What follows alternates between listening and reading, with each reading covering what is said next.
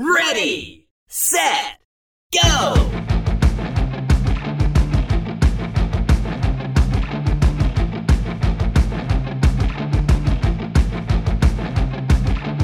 Welcome to the EV Diaries. This is the podcast where we explore EVs in small-town America. Now, this is not an electric vehicle news podcast, but sometimes I do cover the news because it's relevant and it generates thoughts. Over the past weekend, the Connecticut State Police posted on their Facebook page that a trooper responding to a disabled vehicle, which the vehicle was in a travel lane, they had the flares and their lights going on their cruisers. There were actually two troopers there. While they were waiting for a tow truck, the trooper and the disabled vehicle were hit by a Tesla 3 that was on autopilot. After the Tesla struck the two vehicles, it traveled on slowly several hundred more feet before it was stopped by the other trooper. And the photos that accompanied this story, I don't see how the Tesla was drivable, to be honest. The driver claimed that he was checking on his dog in the back seat and the car was on autopilot. The driver was charged with reckless driving, reckless endangerment, and of course the post on the Connecticut State Police Facebook page finished with a call for paying full attention when you're driving, and a reminder that although cars do have some automation, that there is no fully automated car or a self-driving car. Now, I've never driven a Tesla. I've never not driven a Tesla on autopilot. But from videos that I've seen and from talking to friends, there's a lot of anecdotal evidence about the autopilot feature on Teslas. It makes me wonder what went wrong. There's a website called InsideEVs.com. It's a great website if you want to learn more about electric vehicles. But there are many videos on Inside EVs showing Teslas avoiding collisions because of the autopilot feature. Most of the time, when there is an accident, it's a non-EV slamming into a Tesla. I was talking to my friend Bill that, if you remember, Bill got a Tesla 3 over Labor Day weekend this year, and Bill says that road irregularities, like the tar where they fill the cracks, will sometimes confuse the sensors and it will abruptly swerve and then correct itself. Of course, he's not had any problems with interstate driving. It's just the small town country roads that he exercises caution on. Now, it looks to me like the car swerved into the passenger side of the stopped vehicle and the passenger side of the trooper. Not sure what happened, but there was obviously a disconnect somewhere.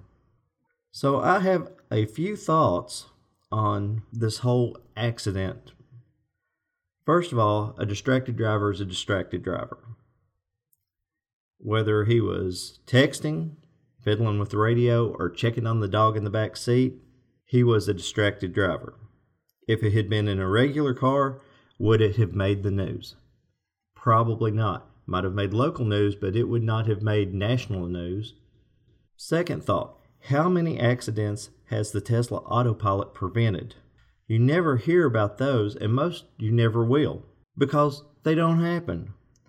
There's, like I said, on Inside EVs and on YouTube, you'll see videos where you've had accident avoidance. And again, how many similar accidents from non-auto drive cars make national news? It's like an airplane crash. It's only the ones that fall out of the sky that make the news.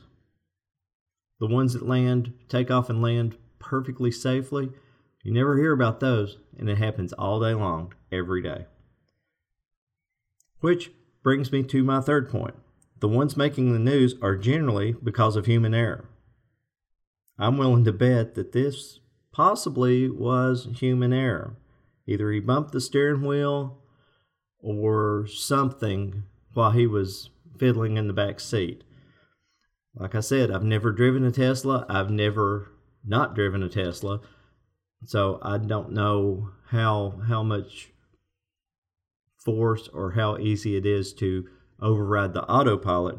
But it seems to me that something really could have possibly happened inside that car to cause this accident. That being said, no tech is perfect. So the driver made a mistake in assuming that it was and placing too much confidence in the autopilot. I'm not saying that you should not trust your car's capabilities, especially if they've been proven to you, but no tech is perfect, and sometimes things go wrong. So that brings me to my question today that I really wanted to explore. Is it better or worse to have automatic driving cars that are imperfect, but mostly dependable, or should we just leave all the driving to humans that are easily distracted and make mistakes? My experience with new driving technology, such as what makes up part of the Tesla Autopilot, there's so many intricate pieces and parts, but you can get many cars today where lane drift sensors are standard equipment. Adaptive cruise control, I think that's the coolest thing ever, and automatic emergency braking. Now, I will tell a little story where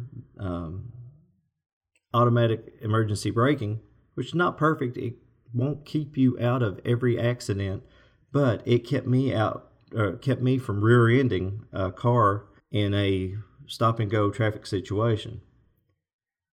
We'd been at a standstill for a few minutes. The traffic was heavy, and there was a lot. There was 6 or 8 lanes of traffic, and the light changed. Everybody went. Well, the car in front of me went, and of course, I'm put my foot on the accelerator and take off, and then all of a sudden, the ABS. It's not ABS, the AEB system, automatic emergency braking, locked up the car and stopped me from rear-ending this car in front of me. I was trying to accelerate. The car stopped me. And I stopped literally 6 inches from the rear bumper of the car in front of me. But it's just like anything else. It's not perfect. Now, people that have Teslas with the autopilot feature, they will tell you that it is great. And I'm sure that they all will think it's great until something goes wrong.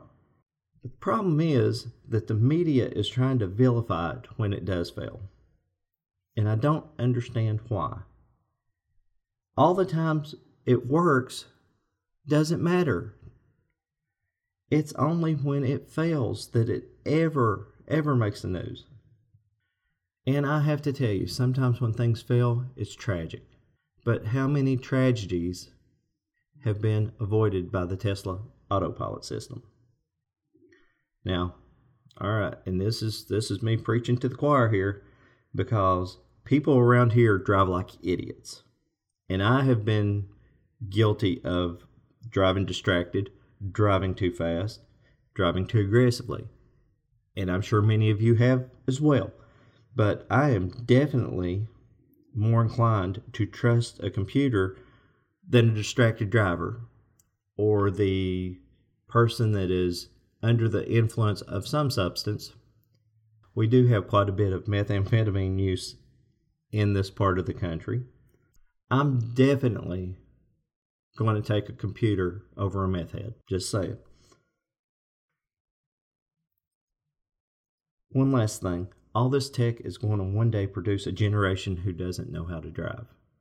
And you can already see what backup cams have done to drivers, especially young drivers. They don't know how to throw their arm over the back seat and look as they're backing up. I see it every day. You see people looking down at their console when they're backing their car. Backup cameras are good. Backup cameras have prevented accidents.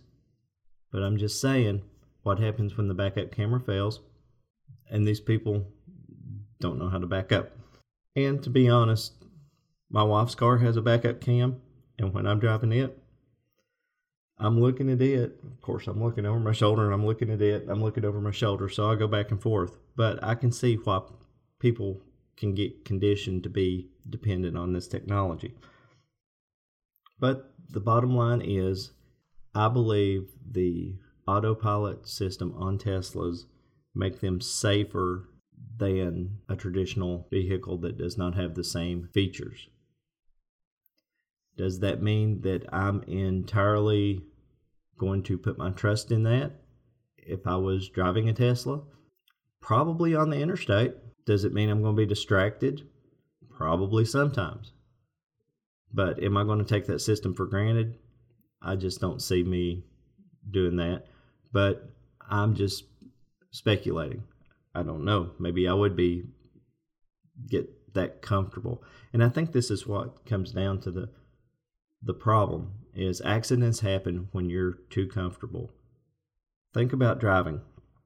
You've got 2 tons of steel, and every time you pass a car, you are 3 feet away from a head-on collision. Driving is one of the most dangerous things that you can do. And it's regardless of what kind of car you got, whether it's an EV or a traditional ICE car. You have to realize that driving is a dangerous activity, and it does require your full attention. Now, all the safety gear, that helps you to be alert. It alerts you to problems. It alerts you to things in your blind spot. It's good stuff. It's good stuff. But driving does require your attention anytime you're behind the wheel, whether the car's driving or whether you're driving. You've got to be paying attention. Okay, I'm going to climb down off my soapbox. Subscribe, like, follow on social. Like I said, I'm on Instagram most of the time. I hope you have a great day, and just remember, the EV revolution is here, and with auto drive, the computers will make it a fun ride.